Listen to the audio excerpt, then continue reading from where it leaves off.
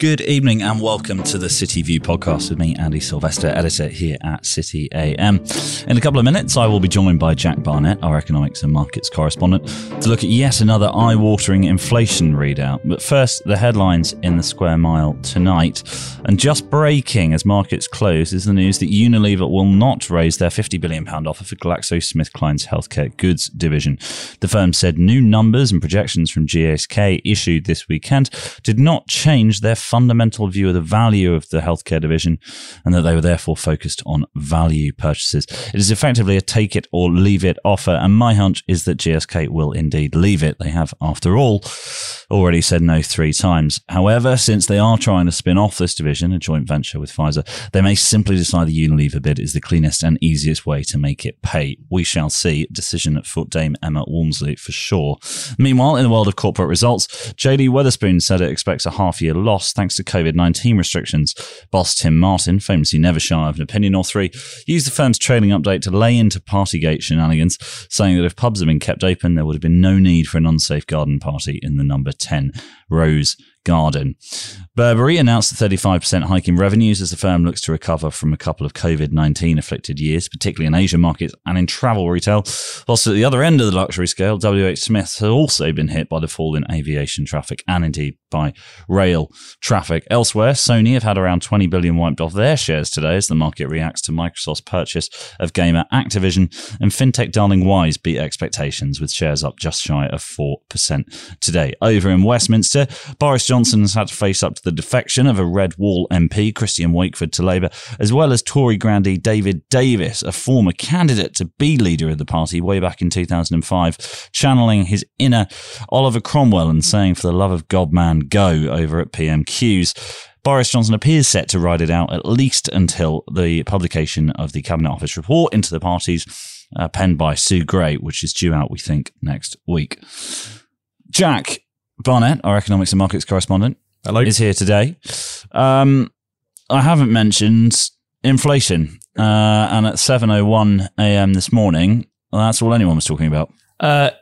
It was. I think the first thing to say is that, once again, inflation is shot to the upside for the city's expectations. Most were expecting it to come in at 5.2%. Came in at 5.4%, which is the highest since March 1992, which is obviously quite punchy. Just some specifics within that headline rate.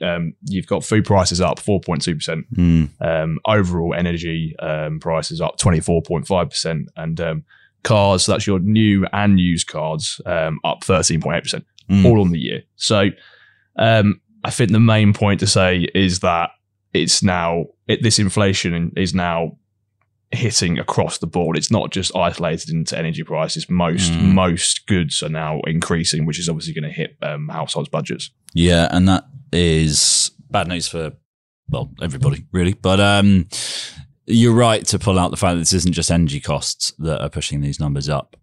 We await the big spike in energy costs, which coming in April when Ofgem lift the price cap, assuming no government intervention between here and then. But Andrew Bailey, the Governor of Bank of England, was up this afternoon in front of the Treasury Select Committee. I don't know whether that was deliberate timing or not, but awkward questioning for him. Any clues as to whether we might see any rate rises in the near future? I mean, we will. More question of how fast and how soon. Yeah, so he did kind of come out fighting today, saying that the bank, I mean, he has said this before in the past, so I don't know how much weight these words actually carry in the city anymore.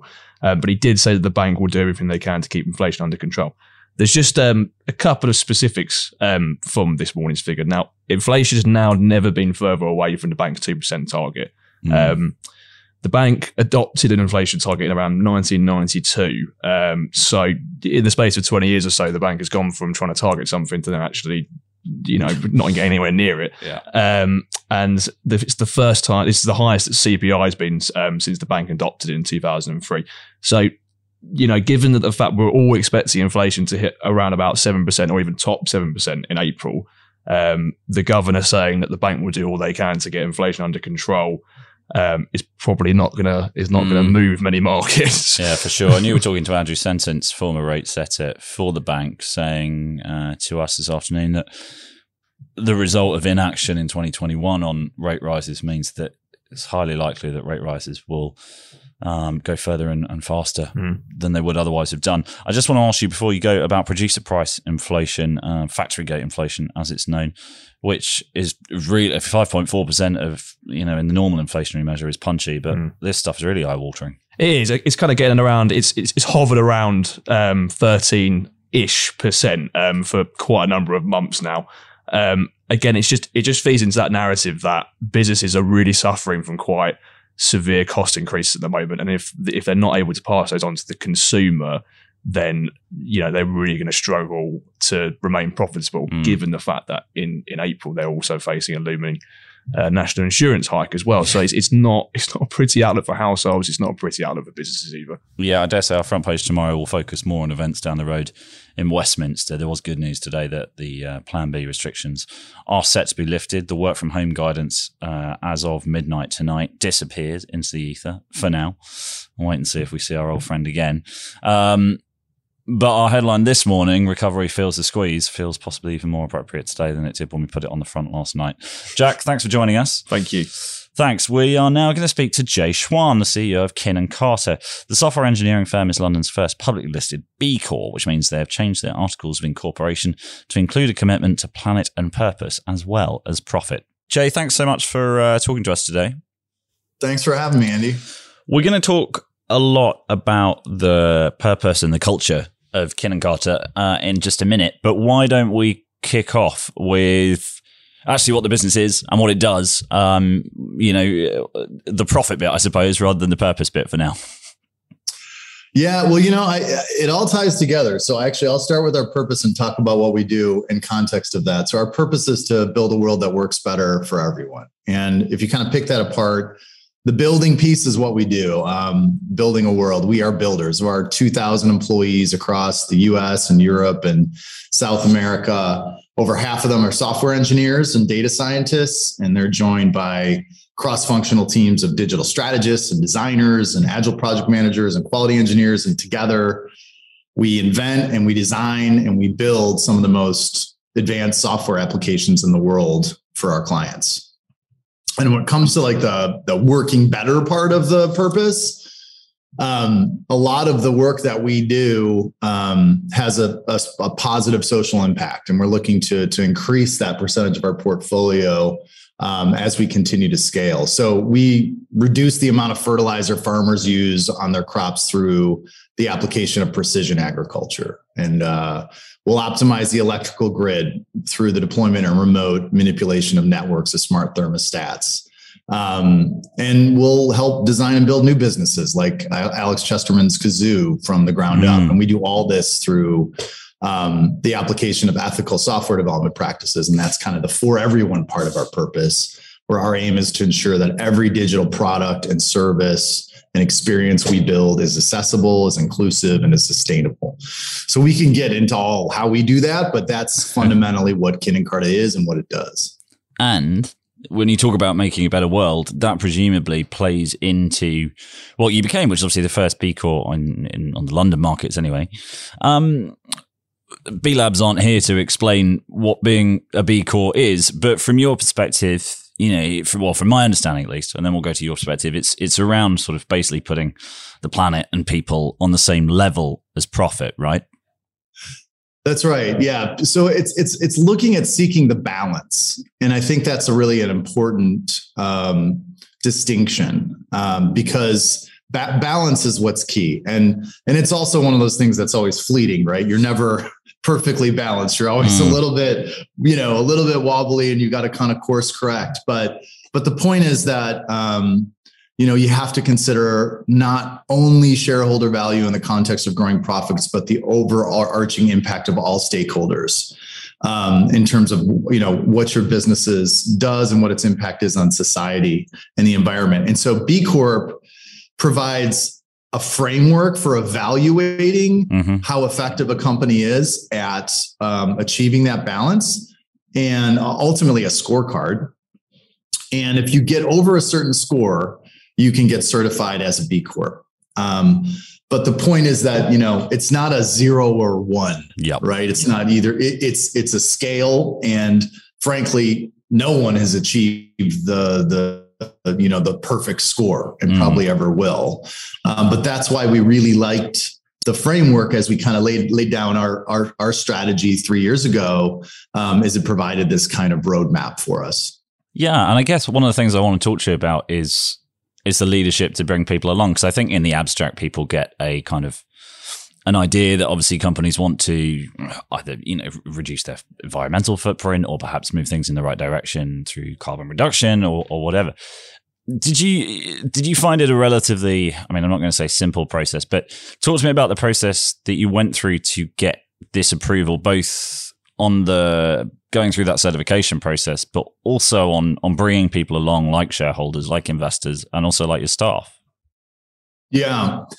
It's amazing how much has changed in the last 3 years as it relates to shareholder support for something like this. But when we defined kind of the new Kin + Carta 3 years ago, and there's a whole transformation story about the business that we can talk about some other time, but we put social responsibility at the center of the strategy. And the main reason we did it at the time, because we had the opportunity to kind of define what we felt was the consulting firm of the future.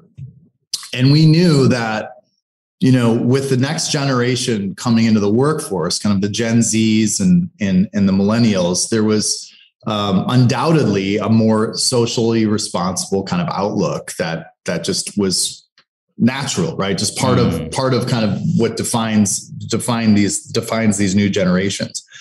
And so we knew that in order to attract the best and the brightest, that we had to consider this at the core of the business. And so we put it because at the end of the day, we're people business. We are builders, and our builders are people, and our people are our product.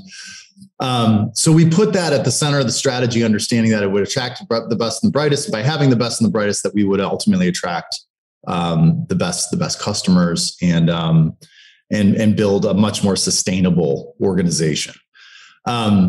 So we started by, I believe if we would have gone out in 2018 and told our shareholders that we were going to certify the entire business as a B Corp, and that we were going to change our articles of incorporation to balance people and planet and profit, which we ultimately had to do this last year before we achieved it, I don't think it would have passed. But what we did instead was we said, we're going to certify each of our divisions, and we're going to prove that it works, that we can actually balance these three things. And then we're going to come back to you and show you the effects of that. And then we're going to decide whether or not we certify the overarching organization with the underlying goal or aim that we ultimately would be able to. And that's what happened. That's what we did. We certified the divisions. All of the divisions were taking off while we kind of emphasized our social responsibility part of the strategy. And then by the time we went to the shareholders and asked for their vote, we got 99.6% acceptance of the vote. Yeah. And so that was very encouraging. And that was the result, presumably, of the process of proving that it wasn't a case of prioritizing one over the other, but it was about finding that balance, and actually they can work in concert together.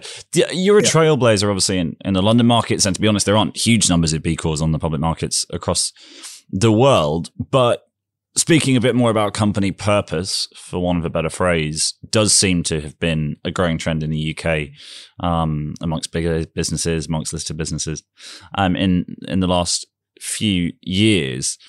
Do you see yourself as a trailblazer, or do you see yourself as just being, as part of this trend widely across business, or both, I guess? Yeah, I think that we're leading in a lot of ways right now, Andy. Particularly in our sector, we're the first publicly traded company, technology services company to achieve the designation, the first one on the London Stock Exchange. But there's a lot of other things that are moving this trend, right, or that are driving this trend, and it's really encouraging and exciting for all of our kin, for everyone at Kin + Carta. And I tell our team, I'm like, look, this makes us different now, right? And that's great. My hope is in 5 years, it's